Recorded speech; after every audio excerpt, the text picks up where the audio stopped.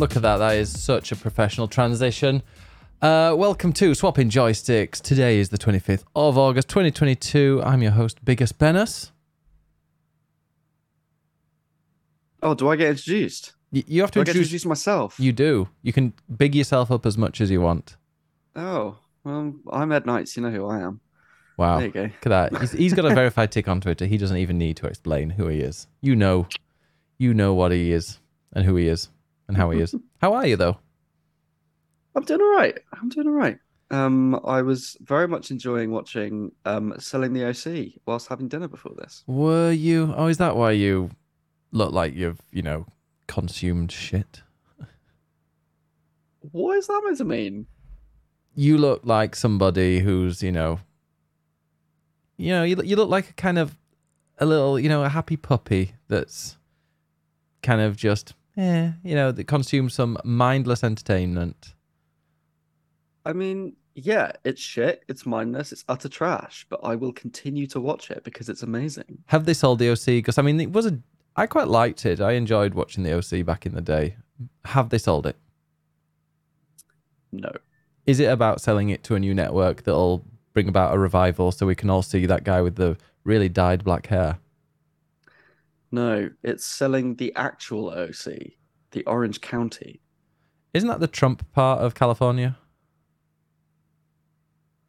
Don't tell me that.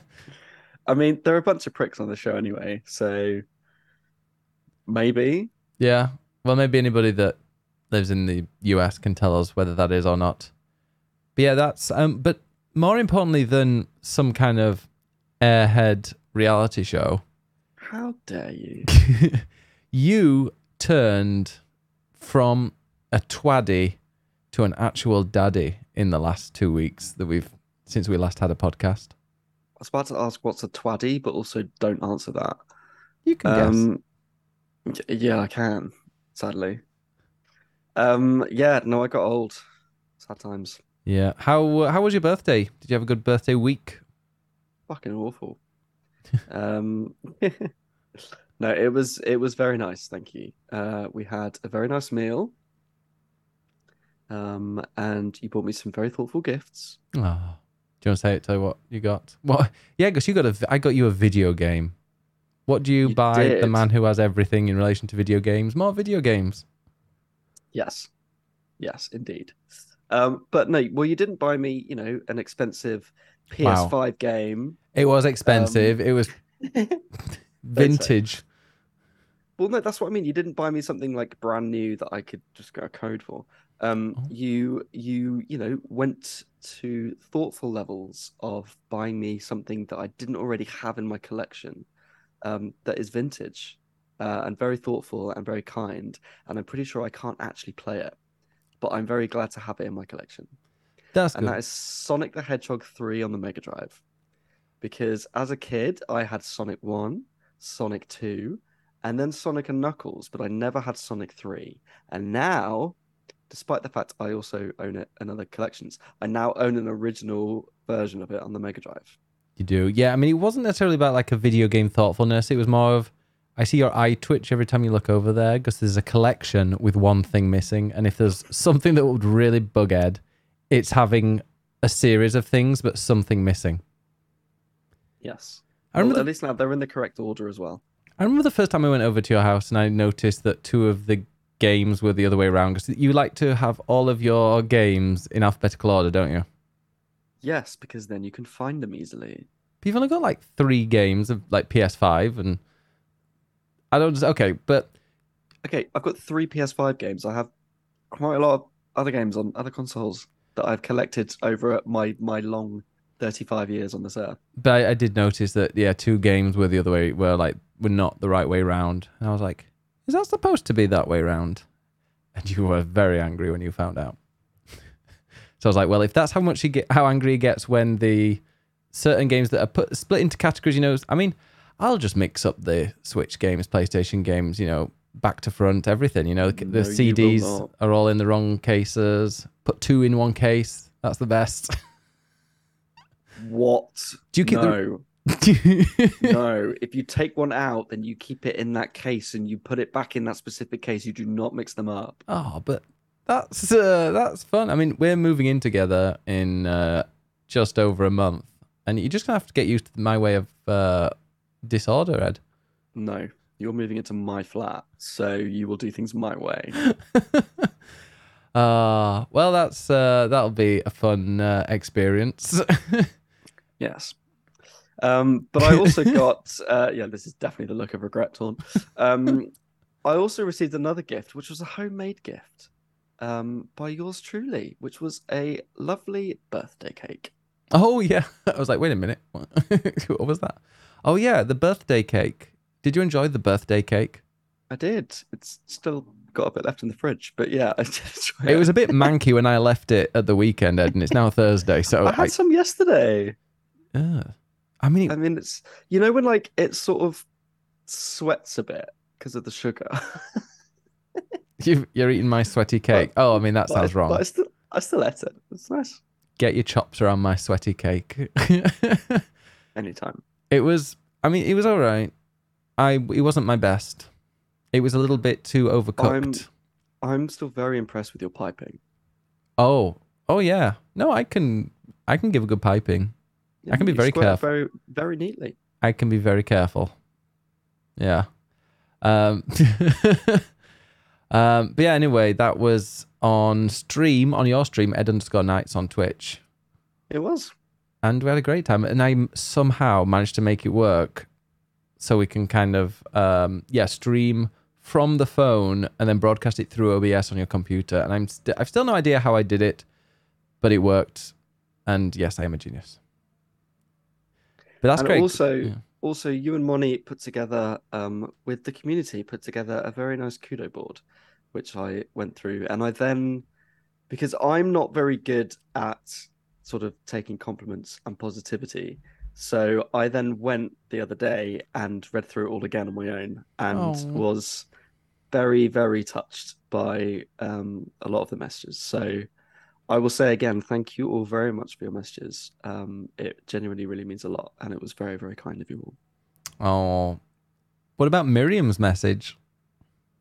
Miriam's message was something. Yeah, so we got Moni and I clubbed together and got you a cameo from Miriam Margolyes, aka, I mean, she's played Professor Sprout, I think, in the Harry Potter movies. She's been in loads of programs, loads of TV programs. She's done lots of theatre.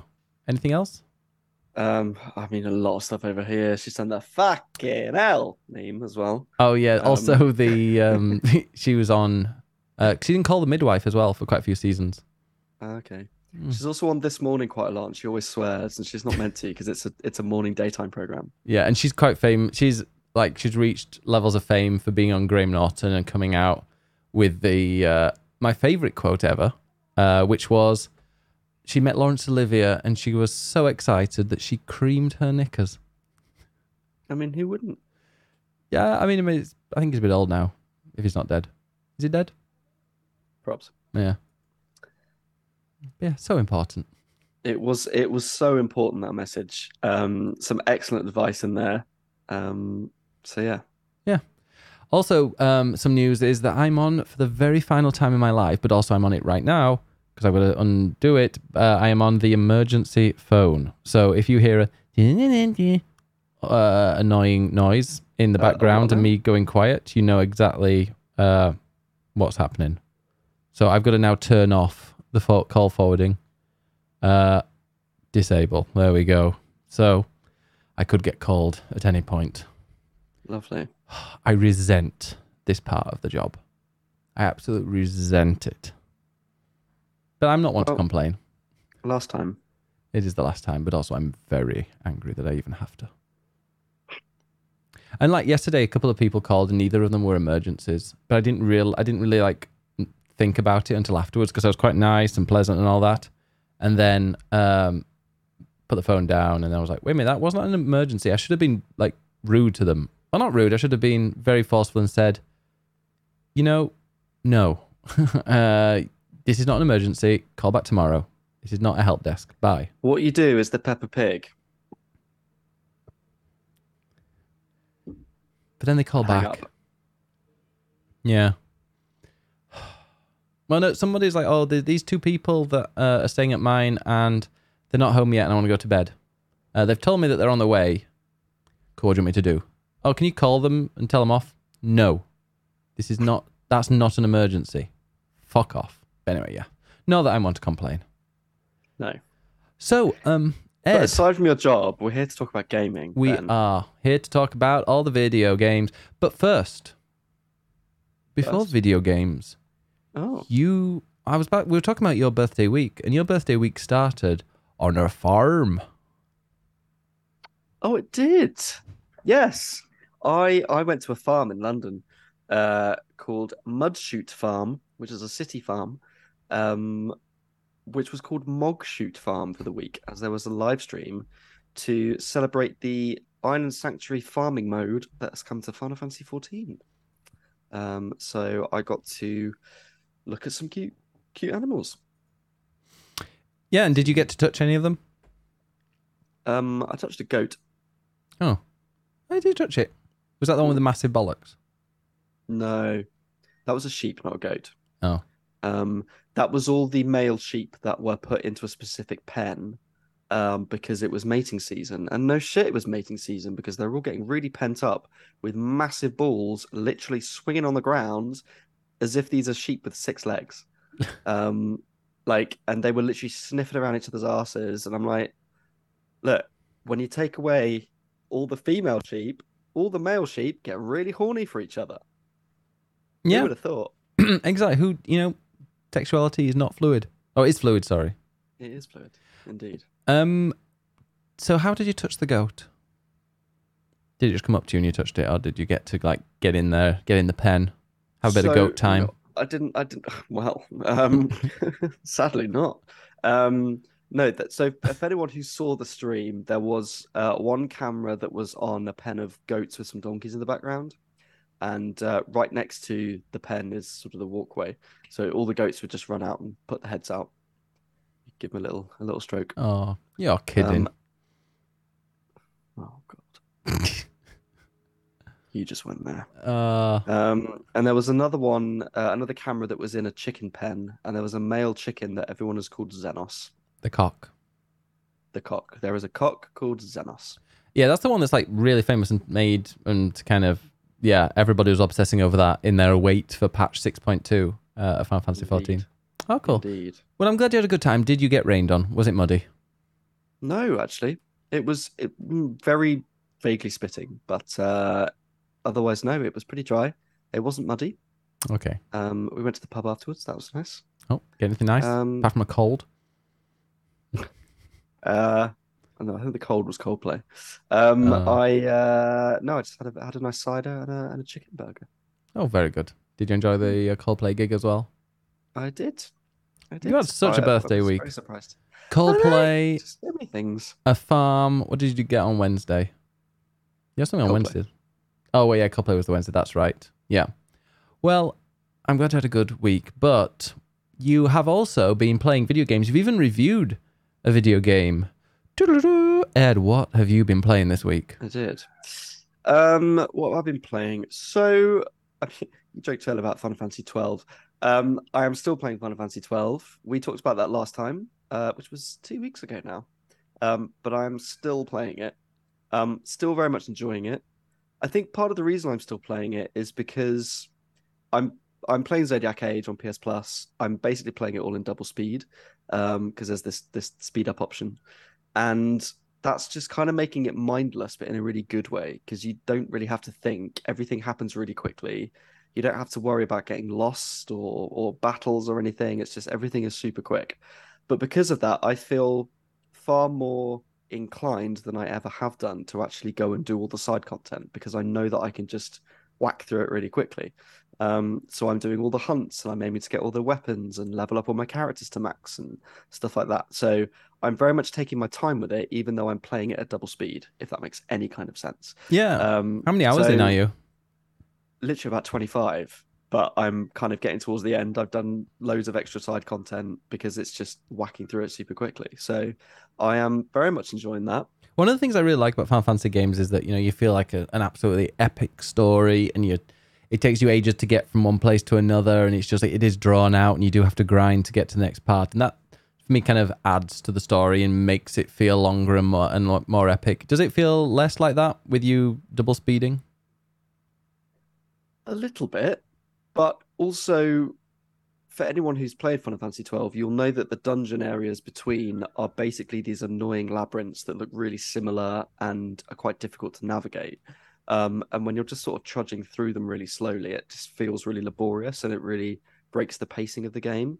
So to be able to speed through those bits at double time means that now you just get to the story points a lot quicker, which is nice. Yeah. The other thing is that the battle system is very hands-off, without going too far into it because we talked about it last time, but it's basically very hands-off, and you script the AI of your characters beforehand so that you don't have to bother with the minutiae of selecting attacks and things in a menu. Your characters just do everything in battle for you. And so to be able to do that at double speed, again, means it's just, you don't have to think about it. You've done all the thought beforehand in the menu in setting up all the gambits and setting up your character's abilities. And so then just getting through battles, you just get through them quickly, which is really nice. Lucy says, vroom, vroom, someone else likes speeding through things on this cast. I don't know, some games I'm trying to think of like games I enjoy whizzing through as fast as I can.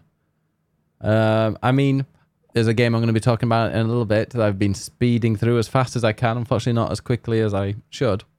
In fact, I'll go into that now before we go on to your special one. But I've been playing a bit of F1 Manager 2022, which is out for pre-orders today, and it's out on the 30th for everybody else. And it feels like just a perfect match for me. You know, it's a management game. I do love a management game. And it's also a mix of Formula One.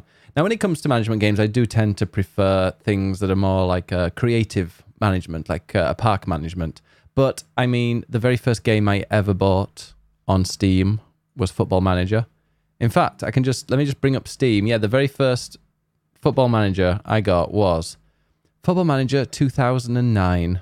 And I've got right, bro. 2009, 10, 11, 12, 13, 14, 17. And I haven't got one since then. I think it then was on Game Pass, so I've just played it on there. I've even got it on mobile. I do love those kind of management games. And it is really exciting. Like, I did not expect it to get into it as much as possible because I did a sponsored stream yesterday and I thought, okay, this is going to be dry. But actually it was really exciting. And did you see the end of my second race? Because we did 2 races on stream. I did see that clip, yes, which is quite amusing. I mean, what I've seen of the game so far seems to be a lot of sort of spreadsheets and numbers of tinkering with strategies. And I can imagine that that's something that you could get really sucked into as a fan, but what I'm interested in is, can they actually replicate like the excitement of an actual F1 race in the process of that? The first race was me just going like for most of it, going because so when you go in, I decided to sack. So I went and managed Ricciardo, and Ricciardo is getting kicked out of the McLaren team at the end of this season. So I was like, you know what? I'm going to start it by booting him out and replacing him with the person who's probably going to replace him. It cost me $10 million to get rid of him, but I was like, you know what? I'll make up for it, you know, in the end. It cost you to get rid of someone? Yeah, I guess you had to cancel their contract.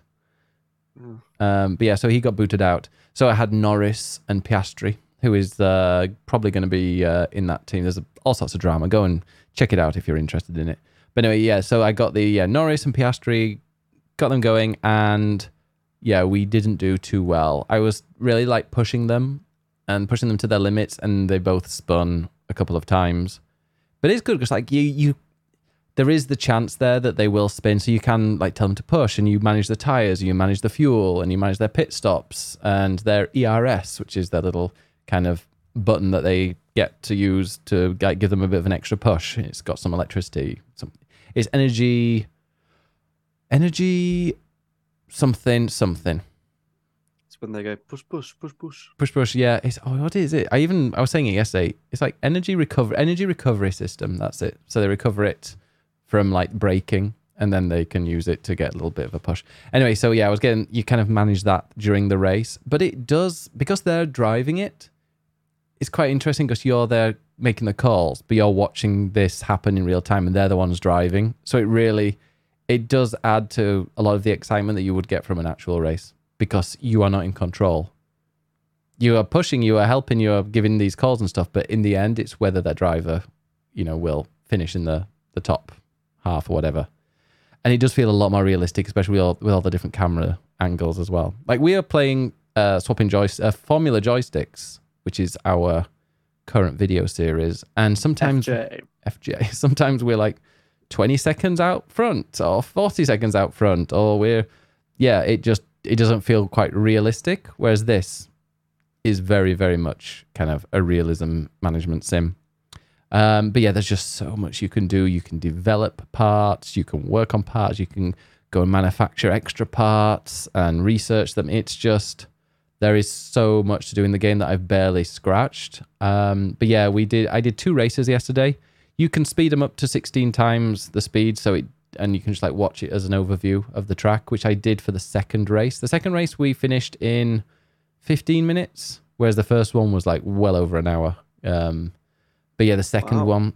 So I mean, but it was a 52 lap race around the around the Jeddah street circuit, and we finished like 14th and 15th in the first race, so got no points.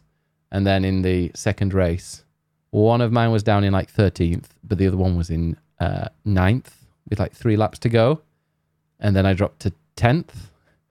And I was 5 seconds on the 2 laps to go. I was 5 seconds ahead of the car behind.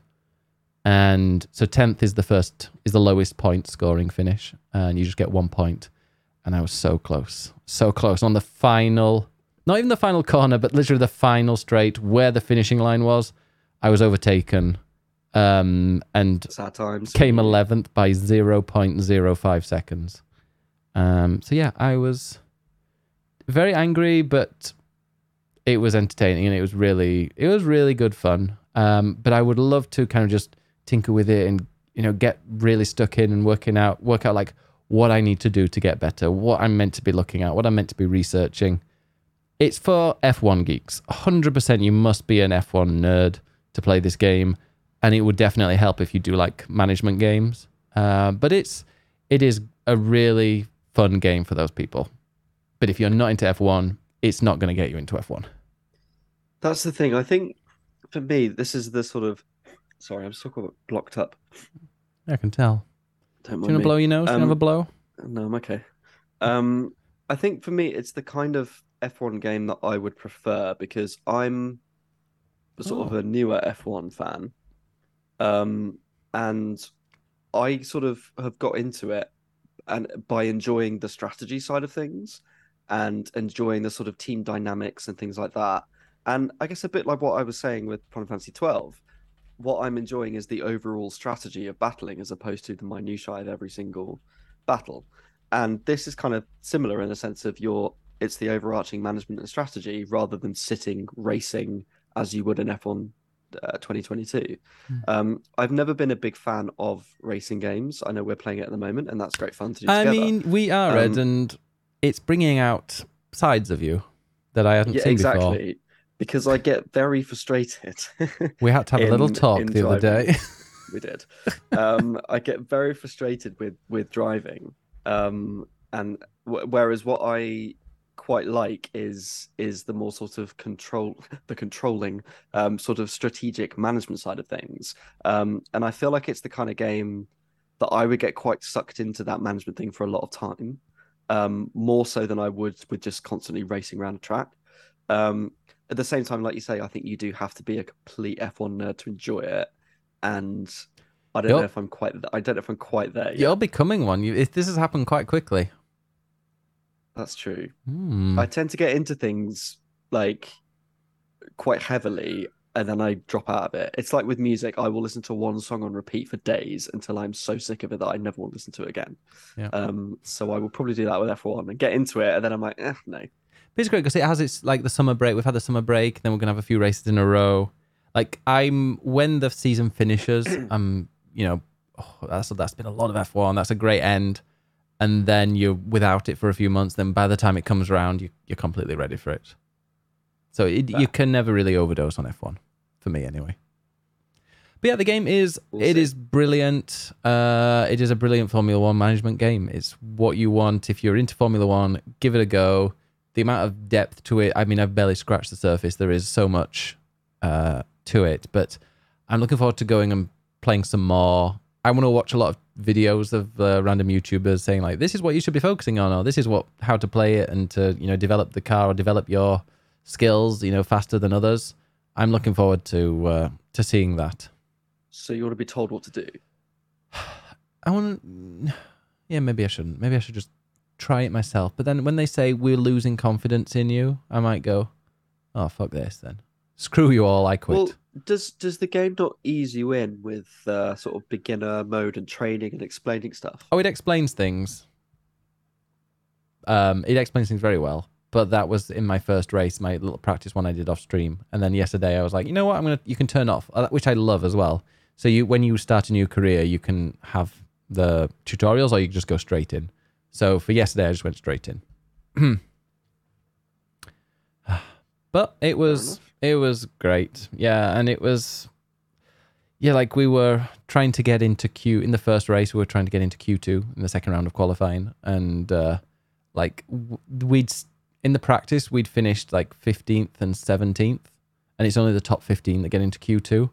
So it was really like on the edge. Can we get there? And we managed to get into Q2, and it was such a relief. And it's just like small victories like that. And you're seeing it happen just as it happens on TV. And you don't, like I say, you don't have that control. You are not physically in control of the cars. So it does, but you do have a control over, where they're pushing and what their strategies are. So you do have some say over it, but overall it's down to the driver. Yeah, play it if you are into that kind of game, because it is perfect. But like I said, it is for the F1 fan out there. Nice. How are you feeling, Ed? Are you feeling OFK? Oh, I see what you did there. What does the F stand for? Well, you'll have to play the game to find out. Oh. Well, no, don't. Tell us all about it. Yeah, this is Ed's review of OFK. Play it and you'll find out. Well, I can't quite remember, but OFK is like a shortened version of a Japanese word that comes up in the story thing. Anyway, yes, I played and reviewed last week We Are OFK, which is a new music game / visual novel. There are lots of things I liked about it. I also feel like it's fundamentally slightly flawed. But I was very excited about it because the story is basically the story of a pop band being put together in LA. And the game is divided up into 5 episodes. Each episode is an hour long, and they are being released weekly. So there were 2 last week. The third one is today, and then there's another 2 to come. And each of those episodes has a music video with an actual song. And this band, called OFK, are an actual virtual band that are releasing music. So you can go and listen to these songs as they're released each week on music, Spotify, streaming, whatever. Which is cool. It's kind of this blurring of like video game and real life music industry, an actual virtual band to go and listen to, sort of guerrilla style, and that it's an animated band. So I was really excited about this. Very much my kind of thing. And as a game, it's quite good. The story is essentially the story of this band coming together in LA, going through the music industry, all the ups and downs, lots of drama between them. They're all kind of mid-20s, and most of the story plays out as a series of sort of text messages. So it's very kind of Gen Z-y speech of lots of emotes and horny texts and dating and stuff like that. So it's much more about personal drama than it is the making of the band necessarily. So you loved it? Because, I mean, you're watching We Are the OC or whatever.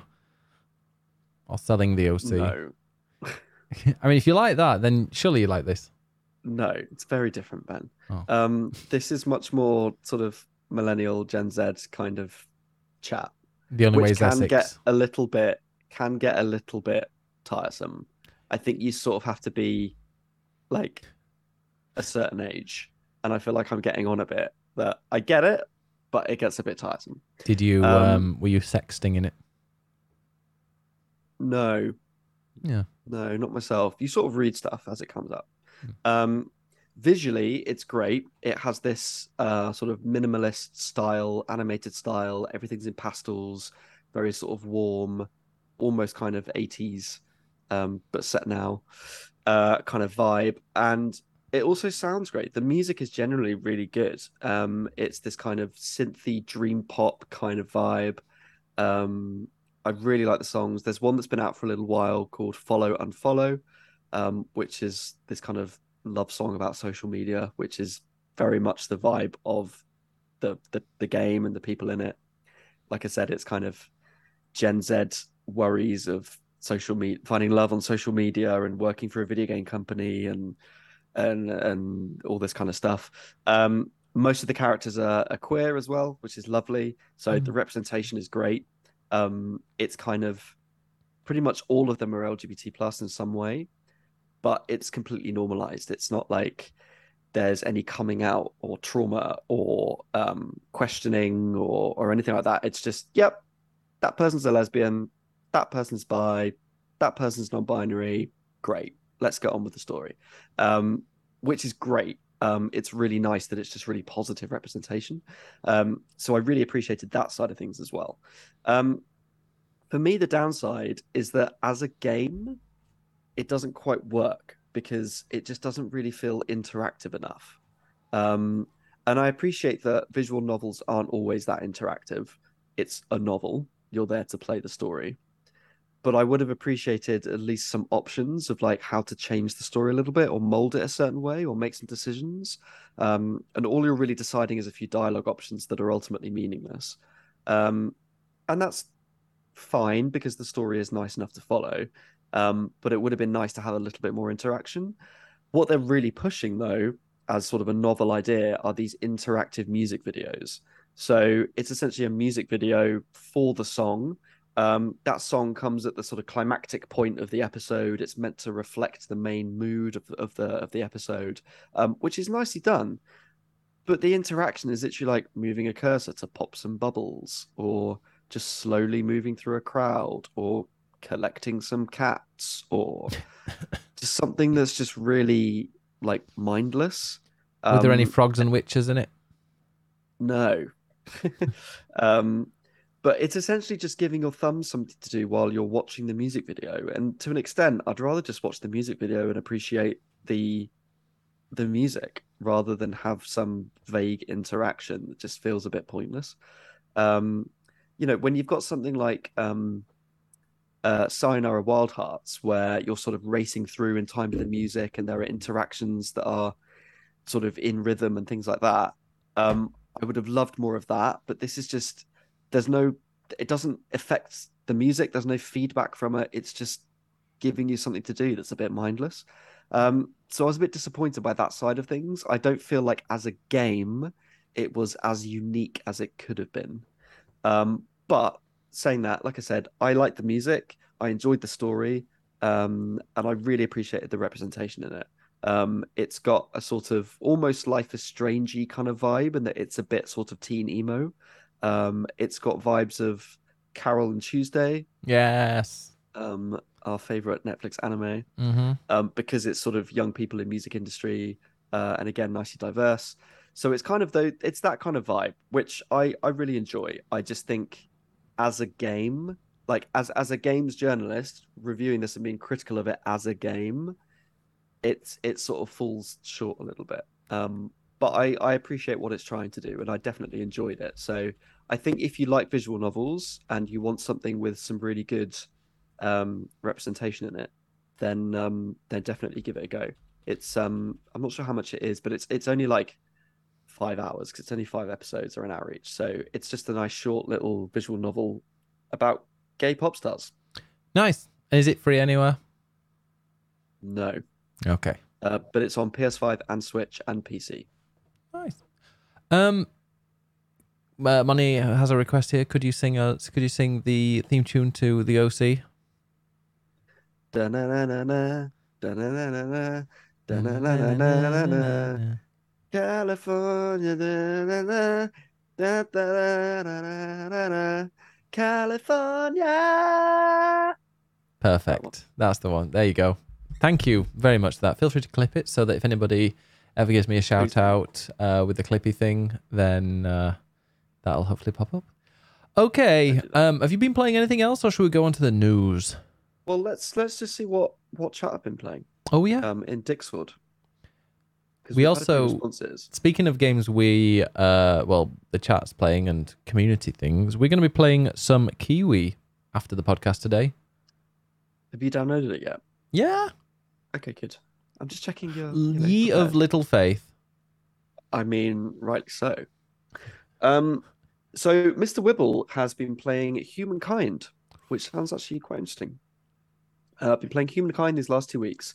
Even though I don't regularly play Civ-like games, it's a game I wanted to play since it came out a year ago. The concept of starting in practically the Stone Age and progressing all the way to space flights and nukes appealed to me. The game has a basic tutorial for people who have some experience with strategy games. Excuse me. But I opted for the absolute beginner experience. It gave me a pretty good idea of what to find where in the interface, and it gradually eased me into the different gameplay mechanics. We love to be gradually eased in. Such as scientific research, diplomacy, combat, exploration, exploitation. There's so much more I could probably write, but I'm at work and other things demand my brain power, which is very understandable. Even though it feels like my decisions could end up having terrible consequences in the future, my civilization's doing remarkably well, and I'm really enjoying it. But will I still do so after the First War? A great question. I really like the I remember seeing that. I don't know when it was first shown, but just thinking like that looks like a really cool, because I love those kind of games, but then you go into it and it's just a million mechanics and I get lost. The worst ever for me was Crusader Kings 3, I think it was. Was it 3 the latest? I could not get into that. I tried to. I downloaded that game about 4 times because I downloaded it. Really, I tried to understand what was going on and just was like, oh, screw this. I've just wasted 3 or 4 hours of my time, and did that like a few times because I was just desperate to get into it and I just could not. And I was watching tutorials on YouTube and everything. But I remember this coming out and being like, oh, this looks actually really good. And it gradually eases you in, which is exactly what I want. Yeah, there's always that worry of being overwhelmed with that kind of game, but it's nice that I want a good training mode in that to just hold my hand and take me through it. So good to know that you can do that. Yeah. Mr. Millhill has been playing some Hearthstone a lot. Oh, by the way, Humankind is coming out on consoles, PS4, PS5, Xbox One, Xbox Series X and S on the 4th of November this year. There we go. Very nice. Yes, Mr. Millhill's been playing some Hearthstone. I think we had this last time as well. But there is some new drama with Hearthstone. Blizzard is monetizing Battlegrounds, which has previously been free to play. When you start a round, you can pick from 2 heroes to play with, but you had an option to buy an upgrade with in-game currency that lets you choose from 4 heroes. Blizzard decided that from now on, you can only buy the upgrade with a new in-game currency called Runestones, which can only be obtained with real money, which is really, really shitty. Being able to choose from 4 heroes instead of 2 is huge when it comes to enjoying the game or winning. Real-world equivalent would be having to choose between Wigan Athletic and Buffalo Bills. Boo, both terrible. Both yeah, both shit. They're the worst basketball teams in the world. And Charlie's also quite upset about this. What really annoys me about this change, especially with only being able to choose between 2 heroes going forward, is that they have added so many heroes to the game and hardly ever remove any. So even when choosing between 4 heroes, the chances of me getting offered a hero I like playing are very slim. Now with only 2 heroes offered to me, it's even less likely that I'll get those heroes I like. And therefore, you're going to end up having to spend money. That's very annoying. Yeah, I mean, my opinion on free-to-play games is changing. I think I said this last time, but I'm becoming less and less inclined to enjoy free-to-play games because they are designed to get money constantly. Whereas a game that is, you pay up front, they will make a game that is, hopefully, that is really good, that will make you part with that cash to play it. And once you've got it, then you're not going to, hopefully, games that don't have microtransactions, you can actually just enjoy that game. and you know that everything is contained within that game that you're going to unlock. You don't have to go and put extra money in. It's not constantly trying to, beg your wallet to take whatever from it. And that's where I think Destiny went wrong. Destiny 2, when the game becomes free to play, I'm yet to find a game that's gone free to play and kept me addicted to it. Fortnite, for example, has always been free to play, and I've dipped in and out. That's fine.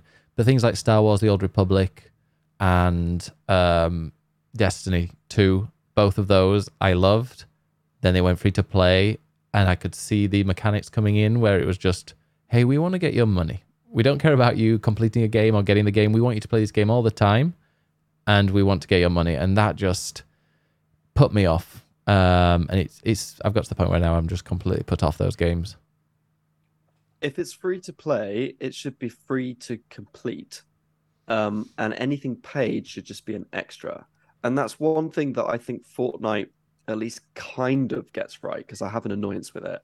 I don't play many free-to-play games. I have played Fortnite, and I appreciate that you can play Fortnite as a shooter, shooting, building, whatever, and it's well done. It's polished. It plays really well, and you can just enjoy it on that level if you want to. If you then want to play and get the battle pass, you can pay for that if you want to, but you don't have to. You can still enjoy it on a free level. But I like that most of the money is put into the cosmetics, which is essentially meaningless. It's just, how do you want to look? And I appreciate that that's become a massive marketing thing for them, which in some ways is very clever. Of what collaborations can we do with so many different companies to get people into our game? That, okay, yes, people have to pay for these things, but it's quite a clever marketing spin to get people in, to be honest. The way that they've got all these people playing as Dragon Ball Z characters because they love it and are prepared to spend money for that character. Do you know what? If you love it that much and you want to buy that character, fine, but you don't have to. It's completely cosmetic. That's your choice to do that. The thing that really fucks me off about Fortnite is that you can't just buy a skin. You have to buy a pack of V-Bucks. And the cost of the pack of those V-Bucks is more than what the skin is, which means that you're spending more than you need to, which means then you're left with extra bits of money that then isn't enough for another one. So then you have to buy more. And that's what irritates me, is that you can't just buy one skin. You have to buy like a set of V-Bucks. That fucks me off, because that's money grabbing. I can see how you can't pick a specific amount of V-Bucks to buy. I think as well, exactly. There's also a reason why you buy those V-Bucks and then you spend them. It's to do with, how you're buying them on different stores. And I think it's getting around certain regulations because you're not directly buying that skin, you're just buying the V-Bucks. Then you're using those V-Bucks in whatever way you want. But interestingly enough, they announced a Destiny to Fortnite kind of... They have? Crossover, that's the word I was looking for. I was looking for crossplay. I was about to say crossplay. But yeah, those skins are expensive. So they actually look really nice. The skins, because it's Fortnite, which is kind of bright and colourful. And Destiny is known for its just miserable looking, ugly skins for most of it. The only problem with Destiny is that it plays really well. Like, the shooting is fantastic. The traversal, moving around, is great. But the money grabbing in that is getting just ridiculous. So they bring out expansions every couple of years. Those expansions then come with season tickets or season passes. So, but the actual expansion, let me just go and bring up, it's called Lightfall. This is the next Destiny thing. I want to bring it up on Steam, I think. Oh, it's on Bungie, isn't it? On Bungie Store. Because it is quite surprising how expensive this is going to be. Where is it? Where's the game? I'll find it. 1 second. Have you been playing? Have you played Destiny recently? Not recently, no. It's been a while. So Destiny 2, if you want to buy the standard edition of the expansion that could get shelved. I will add there quickly, it won't get shelved. Because they said, as part of that stream, they are no longer ditching expansions. Oh, so I didn't hear that. So from the last couple onwards, that expansion will now stand and they will stick with it. They're not ditching them anymore. Good, because that was ridiculous. But they have this is on Steam. I'm looking, but Destiny 2 Lightfall, the expansion, £40 for an expansion. Then the Destiny 2 Lightfall plus the annual pass. So this includes, I believe, it's 4 season tickets, 4 season passes. It might be 5. This is, yeah, that one comes to £80. And I just think for a free-to-play game, which you would not be able to reach the max level, you would not be able to do the majority of the new stuff and reach and unlock, all the new classes, go to these new planets if you don't pay for this. You have to pay £40, plus you have to buy for the season pass if you want to unlock the cosmetics and the, go up to level 100, whatever, unlock all of that stuff. Plus, they started adding these cards to it. Like there's been these other extra event cards that you had to buy. Or you didn't have to buy, but it was an option to buy. Like I remember, I think it was, what was the last one that came out? It wasn't Lightfall, it was something Witch similar. Queen. No, it was, was it the Witch Queen? Yes, it was. Yeah, I'm thinking of the one before that. But yeah, so Witch Queen came out, but just before, Beyond Light, that was what I was thinking of. But before that, they had a Bungie 30th anniversary pack, which cost like 20 odd pounds, £30, and that was just unlocking another feature in it. And they keep so much of the game behind paywalls. Like if you want to play Destiny 2 completely without paying anything, you are locked away from playing so much of it and progressing and for actually reaching the top level, which is something in Fortnite it doesn't do. In Fortnite, you can pretty much play whatever. And you can unlock some skins and you can get some quite, decent looking skins just from playing the game.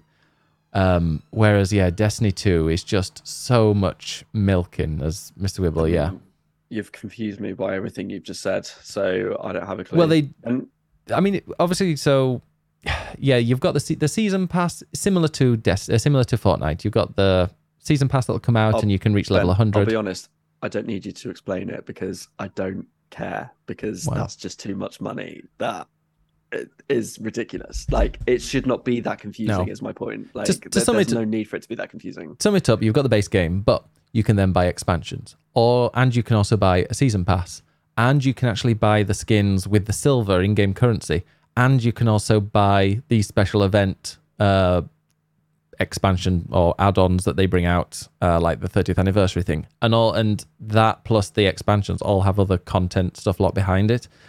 And if you play Destiny a lot, it costs you a lot of money if you want to kind of be up to date. And I just got to the point where I didn't have the time or the patience. I'd rather they just charge me a subscription each month and have everything unlocked. I would rather that. Yeah, but it won't make them enough money. That's the MMO model. Yeah. Like, they should do that. They should do that. Charlie made a point in chat about Fortnite.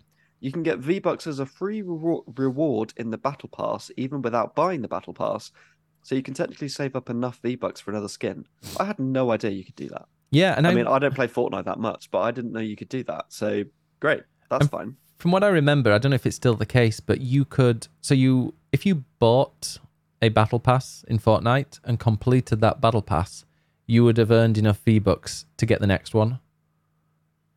So you only needed to technically buy it once and just keep playing it.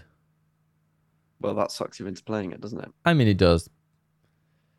But they do give you a lot of free things from that pass. Okay. Westmanovich, though, on the other side, does say, I love Destiny 2 and I'd gladly pay the 80 quid every second year to get more of the amazing gameplay.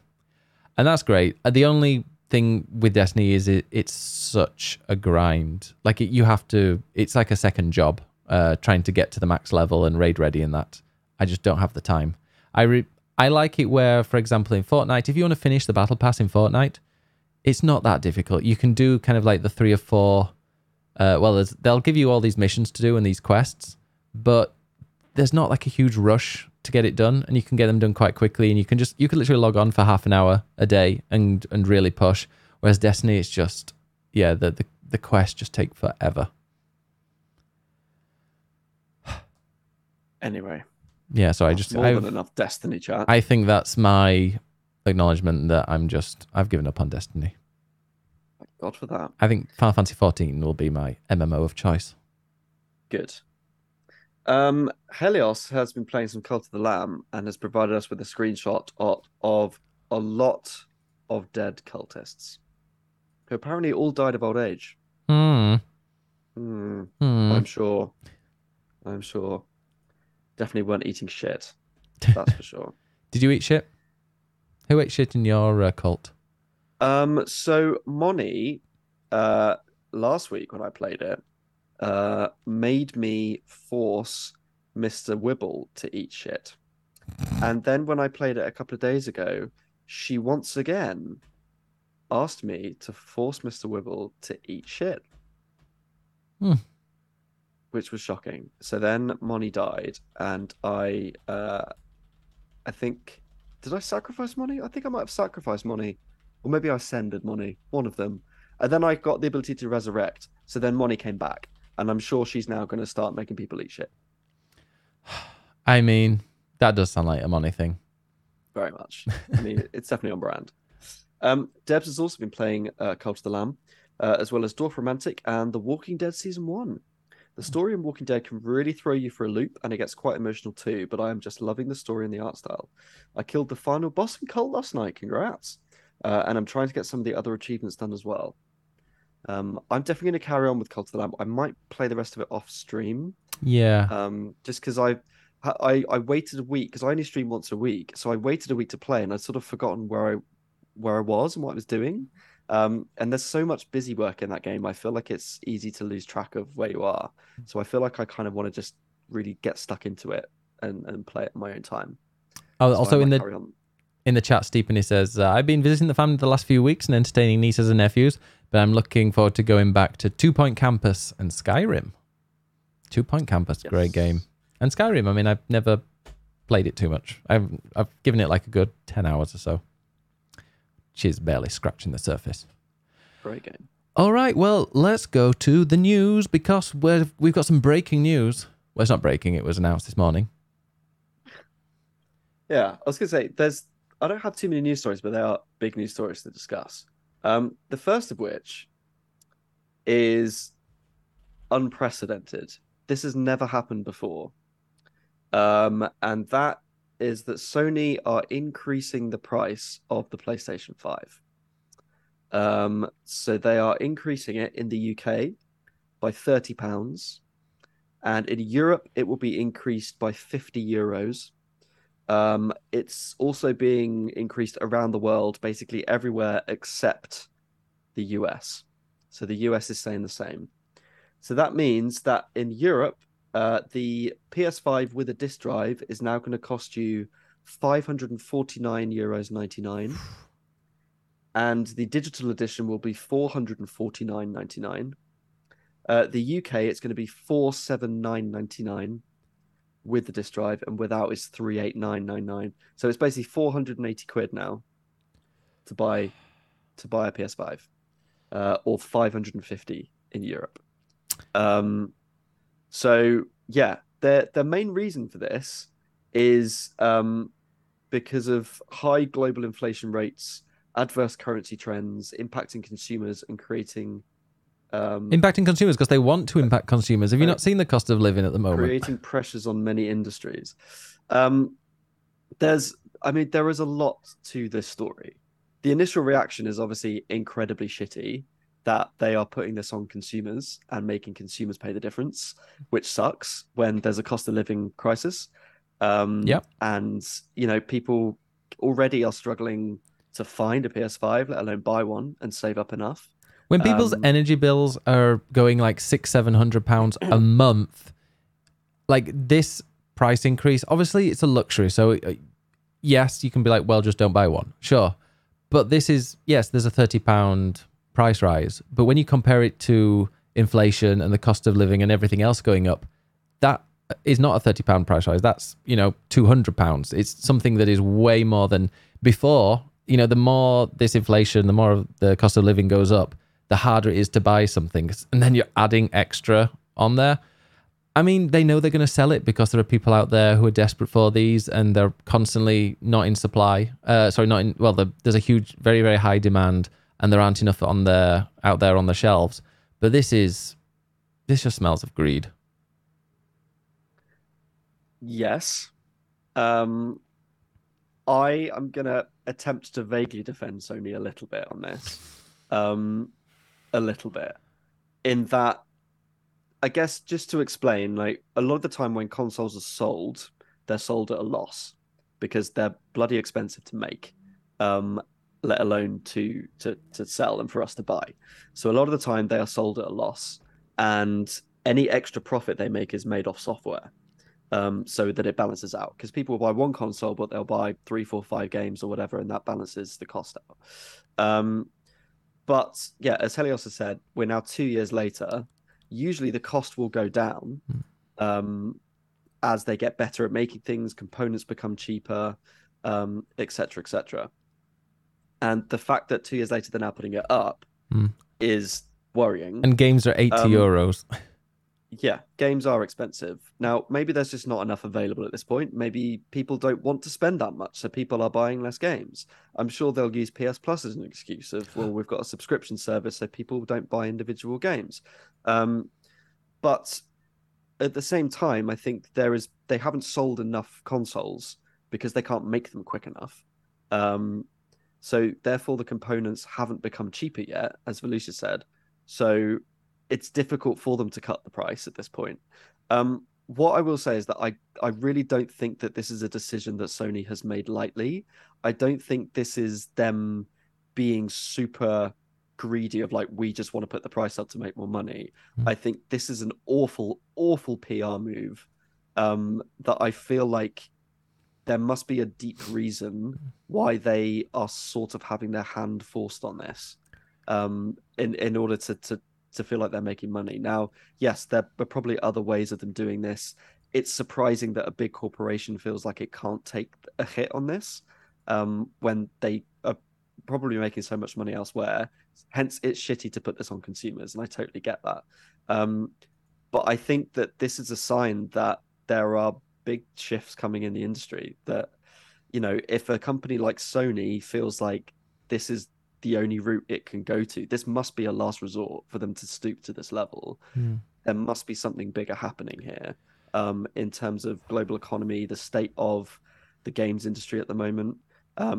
It's unprecedented for this to happen for a console publisher, but Meta, at least last month, did put the price up of its Quest 2 headset by $100, which is bigger. It does come with a free copy of Beat Saber, but that doesn't necessarily counter it. I think the really interesting thing here now is going to be, how does Microsoft respond to this? Because either this is a home goal. Oh, no, open goal. That's what I mean. I'm trying to make a football reference. This is an open goal. I tried. It's either an open goal for them to say, well, do you know what? We're not going to put the price up. So therefore, we're consumer friendly. And therefore, you should all go and buy an Xbox. Yeah. And you've got Game Pass as well. So you don't need to pay £80 or so €80, £70 for a game. I mean, that makes a lot of sense. Which would make Xbox look great. Yeah. But that also means that Microsoft will have to take a similar hit, presumably, in terms of the cost of all these other factors that we're talking about. Microsoft will have to take a hit on that if they're not going to put the price up as well. But it's also a bigger company it's more diverse, it has more money, they can probably afford to do that. But if Microsoft turn around and say, do you know what, we also need to put the price up, then that is a major thing in the video games industry, that clearly there's this whole shortage of components and stuff not selling is having a massive effect on the industry. We've gone through this sort of bubble of the pandemic and people buying loads of stuff because they're bored at home. It feels like now, because of the economic situation, that has completely burst. And if big companies like Sony are having to make this kind of decision, it's really shitty. But I think there's a deeper problem there that they're having to deal with, which is worrying. I don't think Microsoft could. I mean, they've hopefully gained this Activision acquisition. If they're right at the Activision Blizzard acquisition, can they justify putting their prices up of their console and being like, yeah, we're also still going to be buying this massive, massive other company as well? I feel like Microsoft are a little bit more frivolous with their money, and I don't think they would want to put their prices up just like, because the amount of negative publicity they're going to get from this, that Sony are getting from this. Why would Microsoft want that when we know for well they've got absolutely bags of money? They have so much money behind them. They're going to, how much was it to buy Activision Blizzard? They can't throw all the money on Activision Blizzard and say, oh yeah, we're also going to put up a bit, going to put £30 extra on the console as well. Because that would be just a drop in the ocean, surely. But I've got some facts for you. Would you like some facts? Go on. So the price increase, if we change it to dollars, do you want to know what it would be? Go on. Well, I would do if I'd pressed the right thing. I did have it up at one point. Oh, wait, no, here it is. So, there we go. Yeah, so if you translate to the price increase, if you changed it to dollars, the price increase would be $50 in Europe because the dollar and the euro have parity at the moment. So it'd be plus $50 in Europe, plus $35.50 in the UK, plus $36 in Japan, plus $35 in Australia, and plus 58 in China. So like China is getting the biggest whack of all of them. But Europe is a big one. And why? Because PlayStation is far more popular than Xbox is across Europe. So they want to make more money out of that. Yeah. Also, it is not unprecedented. The Oculus Quest 2 went up by $100. I literally said that. Or were you not listening? No, I was too busy reading these things. I literally said that happened last month. Oh, okay, so it's not unprecedented. That is only a VR headset. It's not a big publisher and their proper console. Okay, I'll let you off then. Right. Yeah, but yeah, that is pretty much what I... Sorry, I was too busy reading and trying to find all these facts. I know. I think the interesting thing about it as well is the timing, because it's Gamescom this week. And I'm pretty sure that they thought, you know what, we'll just slip this out, thinking that everyone's busy with Gamescom and all the previews and stuff that they're doing. But this is far bigger news than most of than most of what's at Gamescom. Also, at the opening ceremony, they announced this new controller that they're bringing out. It's like a pro controller, which you can customize the buttons and all this kind of stuff onto it, which to me seems like an absolute fucking waste of time. I know people want to customize the controller a little bit, and for accessibility reasons, sure, that's great. However, bring out a proper accessibility controller.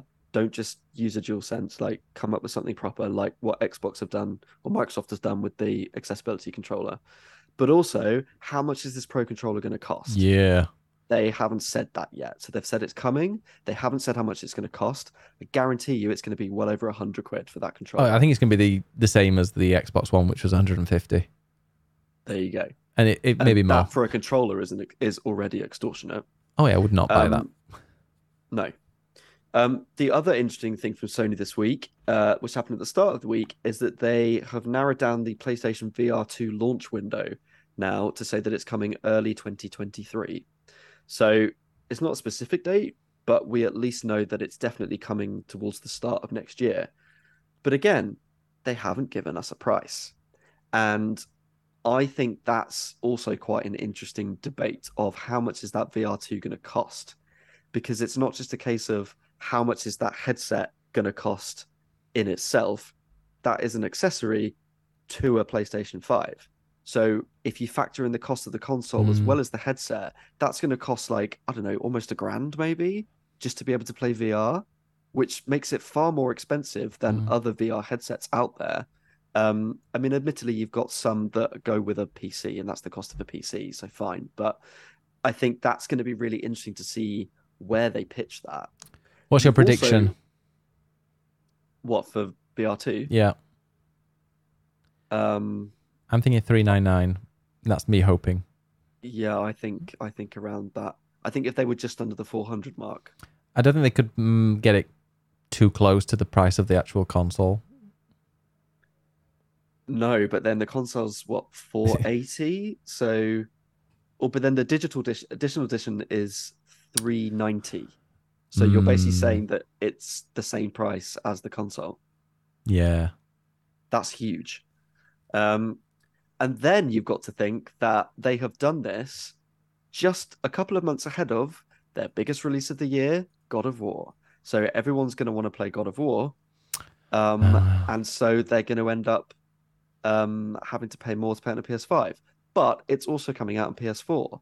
So it will be interesting now to see the sales of the PS4 version versus the PS5 version of God of War to see, well, did people say fuck it and they settled for PS4? Or did people actually pay to get a PS5 console even more just so that they can play that game? Is that going to be a system seller? There's then the case of, well, they're currently selling more consoles because they have bundled in Horizon Forbidden West with it. So Horizon has actually become a really big selling game this year, even though it was outsold by Elden Ring at the time, because they're bundling it with the console. So everyone who's trying to get a PS5 is now getting Horizon with it as well. I don't know they haven't said what the cost of the bundle is going to be. I'm presuming the cost of that bundle is also going to go up. So even if it's not as if like they're packing in a game, no, it's still very expensive. So it'll be interesting to see what happens with that as well. It'd be interesting to see if it changes the scarcity of getting them as well. Whether people will be put off by this and it'll be easier to get them. Well, in all honesty, I don't think it's going to affect sales, in all honesty. And then that's maybe why they did it. Because they know that they can do it. They know that people want this console. It's in demand. People will pay whatever they want. People are already paying whatever scalpers are paying or selling it for. People will pay, so they can get away with it. So I don't think it will affect sales in that sense. I think the other thing, another thing that I saw earlier is that Final Fantasy 16 has been trending in Japan. And that's because people are worried that this game is only available on PS5. And they're worried that they're not going to be able to get a PS5. They can't afford to buy a PS5 at the new price. And Final Fantasy 16 is going to be huge in Japan specifically. People are worried they won't be able to play it because they won't have a console because they can't afford it. There's going to be a huge knock-on for this. It is absolutely massive news. Do you think it's also splitting gamers as well? Like we get into the gamers that have got money and are able to buy these brand new games, the full price £80 games, they get able to pay the £500 consoles. And then there's the ones who can't really do that, have to play, they play their free-to-play games, they play their mobile games. Do you think it's kind of splitting gamers? We're already at that point. Yeah. We're already at that point. The cost of a console is huge. And then the cost of new games at 70 quid each upwards for a brand new game is massive. People on lower incomes can't afford that. And I think that's where the Switch wins out because it's a low price. I mean, it's been out a lot longer, but the Switch is a low price console for families. That's where Nintendo have always pitched at. And the Xbox is also trying to be more consumer friendly by having a lower price, but also with Game Pass. You pay a subscription and you get access to far more games if they were good. Some of them are. So I think Microsoft are trying to pitch, gaming is for everyone. And I think PlayStation or Sony are still pitching PlayStation as a premium product that people should be willing to charge more for because look how powerful our console is. Look how amazing it looks on our TVs. Look at all the money we're putting into these blockbuster games that you can spend £70 on. They are trying to push themselves as a premium product. They're already pushing that, and this price upgrade is just expounding that, whatever the word is. And I interact with youths all the time in my job, and the majority of them, when you say what game do they play of it 100%, no, let's say 100%, like I would say 70% of those that say that they play games say they play League, which is a free game that you don't need a really high-end PC to play. And then there's some that play Apex and obviously Call of Duty. Warzone, a lot of them only play Warzone. They're the free games. They're the free ones that you can download. You don't need to buy, you don't need to pay a game, pay £80 or £70 for the game.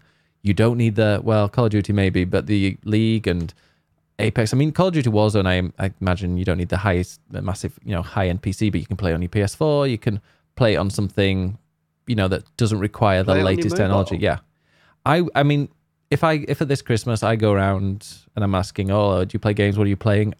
The number of ones that the people that age that are going to be playing God of War, I'm sure is going to be a lot lower than you'd expect. You see it everywhere advertised, but no, people are not able to afford these things, not able to afford the PS5s, not able to afford these £70 games constantly when there's so many new ones coming out. They can, they're happy with their League of Legends. They don't need any money. Don't need to put any money into it. They don't need a top-end PC. They can just go and play it wherever they want, whenever they want, with their friends, and they're happy with it. And it really is splitting gamers. That's the world nowadays, though. The ones with money, the ones without. The gap is widening. Indeed. Yeah, you should carry out that survey, Ben. I will. If I'm still working there, do some research. At Christmas, I will ask them what they're playing. There you go. What else has been happening? So that is the big news of the week. What should have been the big news this week is Gamescom. I know you watched Opening Night Live. I did. So did you? I did as well. Was there anything in particular that stood out to you? Because a lot of it to me was not the top level games. It was a lot of spacey stuff and just not amazing. So for me, there's not a huge amount of like standout news from the show. But did anything catch your eye? I was intrigued by the Dune MMO. I wasn't expecting that, and because I do love an MMO, especially one that doesn't have a subscription to it. Although then you get the other practices. So it depends if it's a game that you buy once and that's it. But it's like, survival MMO. I wonder what... Yeah, I'm intrigued to see how they do that. A survival... Yeah, that was it. Like a survival MMO. Is it going to be a bit like Conan? Can we make the dong as big as possible? And does it swing around? Not important. You've already got big giant worms with anus faces, so... I thought you'd like that. No. Okay. You've changed. But I'm intrigued to see how that works, because it's going to have servers with so many people on there, and it's a survival game. Is it going to be something like Conan? Will it play a lot better than Conan and not be as janky, a big janky mess like that? I'm intrigued, but I did go on to Reddit, and the people there were very upset. I love Dune. Dune's amazing, and I was so hyped, and then I saw it was the MMO, and I immediately lost all interest, was most people's reaction. That's fair. Because they pretend they only like single-player games. I mean, I generally only like single-player games. But would you give it a go? No. Oh, okay. If it was like a single-player role-playing game in Dune, I'd be like, yeah, that's cool. I'm not interested in MMO. The only MMO I'm giving a go is Final Fantasy, and that's because I like Final Fantasy.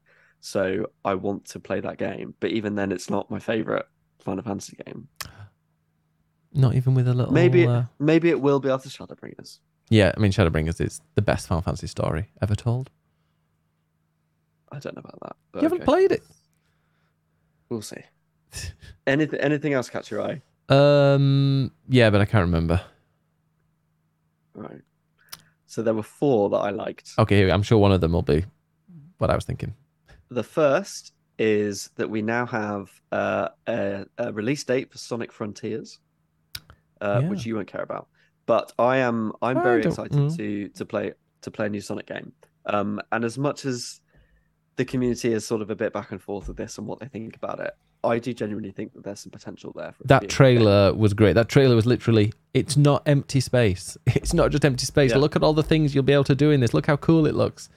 And it's like, the last couple of months, they have shown a lot more gameplay. And every time they show it, it looks better. And they seem to be addressing problems that people have had with it. So I think just reserve judgment till it's out, which is the 8th of November. That is soon. It's a day or two before God of War. Just great timing. Yeah. People will. Would you think it'll happen? The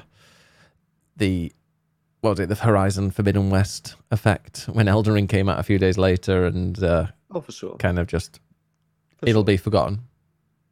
Yes, it'll be forgotten, and then in like 2 years, we'll be like, oh, do you remember that underrated, forgotten gem? Sonic Frontiers. Sonic's a big name. I think they'll be all right. And there are loads of Sonic games that nobody remembers.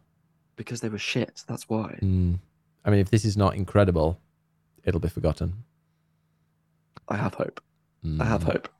The second game is Life of P, which is the letter P, not P double No, E, this was the one as that, in yeah, piss. this is the one that I remember being like, oh, this is great. Yeah, somebody said, what was it called again? Life of P. No, Sorry, it's, Lies of P. yeah, they were called I keep wanting to say Life of Pi, Fibs but of it's Piss. Lies of P. Fibs Fibs of of Piss. There you Fibs of go. Piss, yeah. So tell me Um, what you like about Fibs of Piss. so the P stands for Pinocchio. And essentially, this is Bloodborne, but you're playing as Pinocchio, Mm. defeating sort of mechanized puppety bosses in this sort of Victorian-esque Gothic world. It's got that twisted fairy tale kind of vibe to it that I think is cool. Earlier today, I was watching a gameplay video on a games journalism website, and I can't remember which one it was. It wasn't Eurogamer, but I was watching it. It's like 10 minutes of gameplay, Conveniently and forgotten the name. conveniently, and within seconds, I was like, "This is literally Bloodborne with a different character."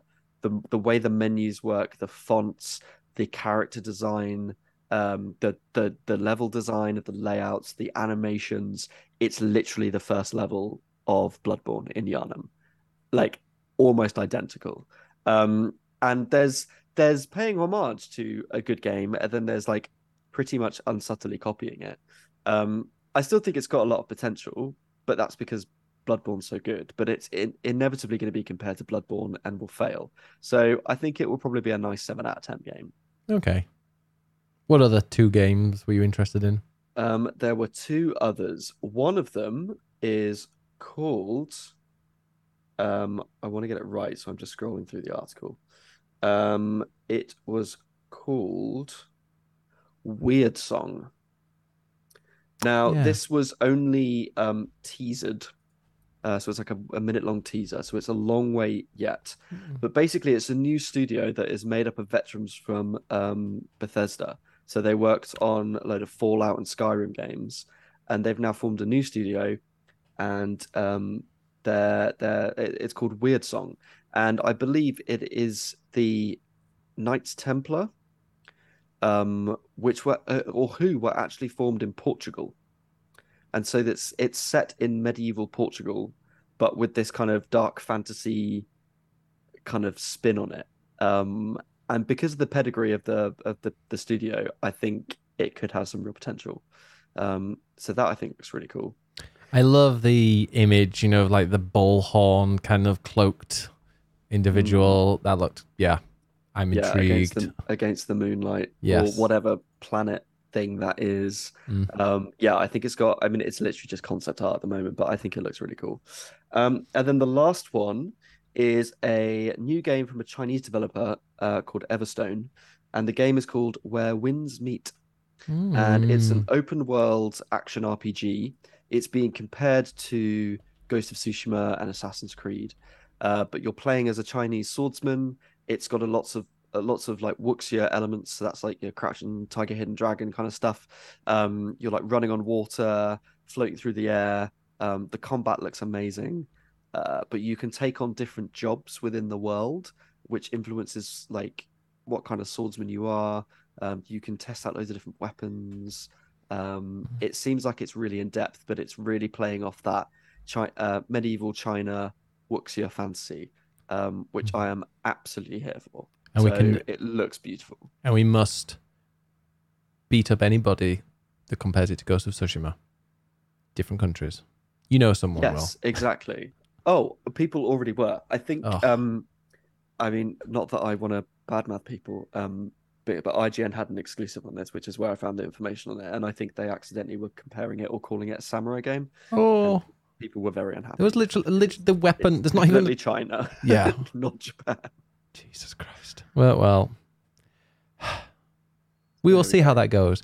What was the other game that had the interesting publisher that was set in, I think it was set in China. This is where it's not, and then I'm going to come out really badly from this. The one where you were watching a video in bed. I have no. And you're like, this looks amazing. What was that? Oh, Black Myth Wukong. Yes. So, well, that's an interesting one. There was a new gameplay video of that this week that is it is a Chinese developer, yes.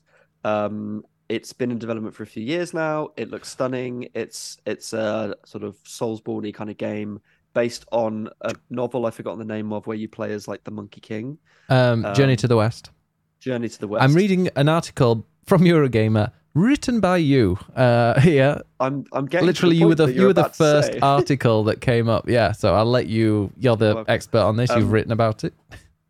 But the problem with this developer is that they are basically massively misogynistic and homophobic, and have written some really awful comments and images on Weibo in China. There are reports which are a couple of years old now, so maybe things have changed.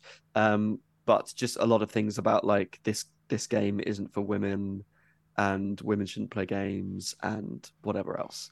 So the game's getting a lot of attention because it does look very cool, and it's one of the earliest games to use Unreal Engine 5. So for that reason as well, it's a bit of a technical showcase for the engine. Hence, people think it looks visually really great. But yes, not a nice studio. No. So I will not be buying that. No.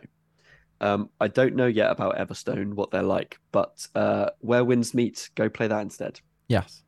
Also, speaking of, dodgy comments, not dodgy comments, but awful comments, Hogwarts Legacy had their latest trailer, and it just doesn't look, for like the hype that people are bigging up, yeah, it looks like, yeah, doesn't look that good. If I had come, if J.K. Rowling didn't exist, whatever, and you look at it kind of with a fresh pair of eyes, not thinking about that, it doesn't look that good.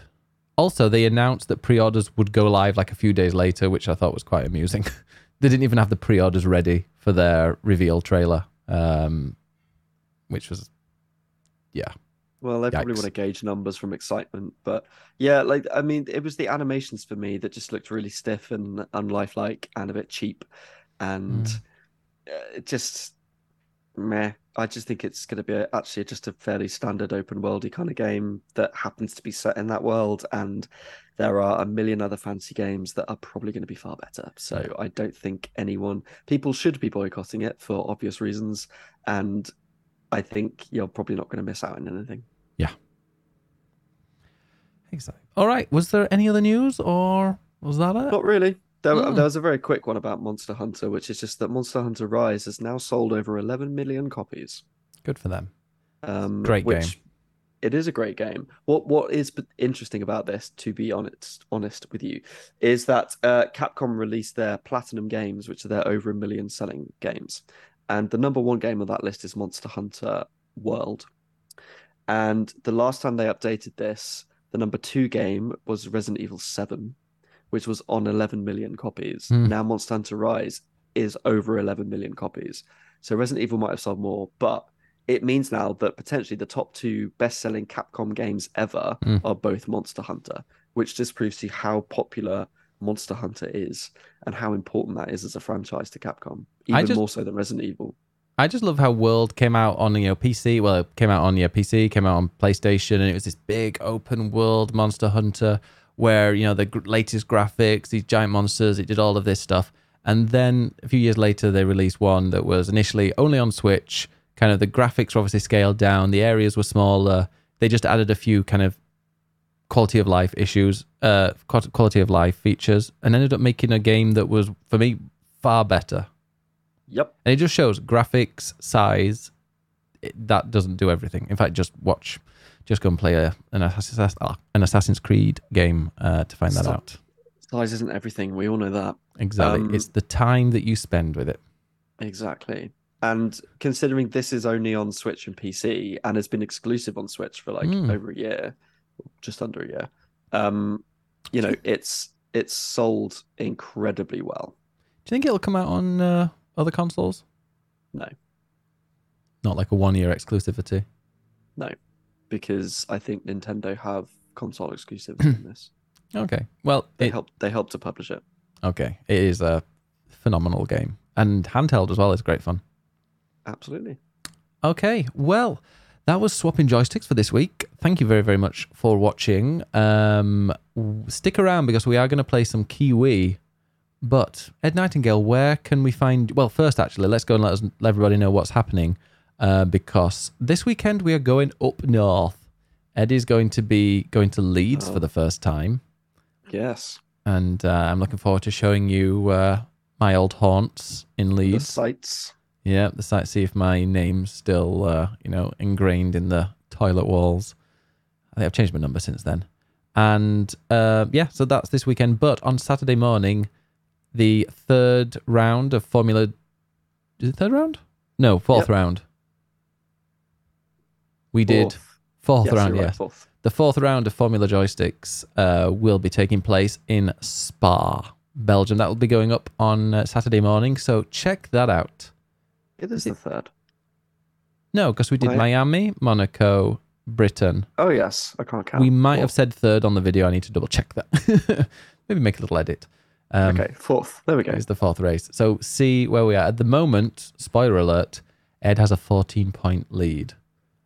So you'll find out on Saturday. There will be a premiere, so go up on YouTube. Probably tomorrow you'll be able to click the notification button and be alerted for when it does go live. I think Moni was going to set her alarm. So if anybody's in there, watching along, Moni might be in there. And that will be an interesting time to see because it was a fun race. Was it? Well, we'll see. It doesn't go how you'd expect. But yeah, that is on, and then we'll be back next Thursday for some more Swapping Joysticks. So, Ed, where can we find you? You can find me on Twitch and on Twitter at ed_nights. And you can find me everywhere at Biggest Bennis or on Twitter at biggestbennis1. Just go to swappingjoysticks.com and find all of your podcasting things. And this will be the first podcast that'll have timestamps. So if you are listening to this and you on the podcast player or on YouTube, you'll be able to see timestamps. There you go. Click on that link. Give us a follow. We do love our stats. We were the second highest viewed, or the second most popular video games podcast in Thailand at one point a few weeks ago. Let's keep it up. Yes, come on. Give us a follow, give us a download where you can, and let's see which charts we end up popping up on. All right. Thank you very much for watching or listening. See you next week.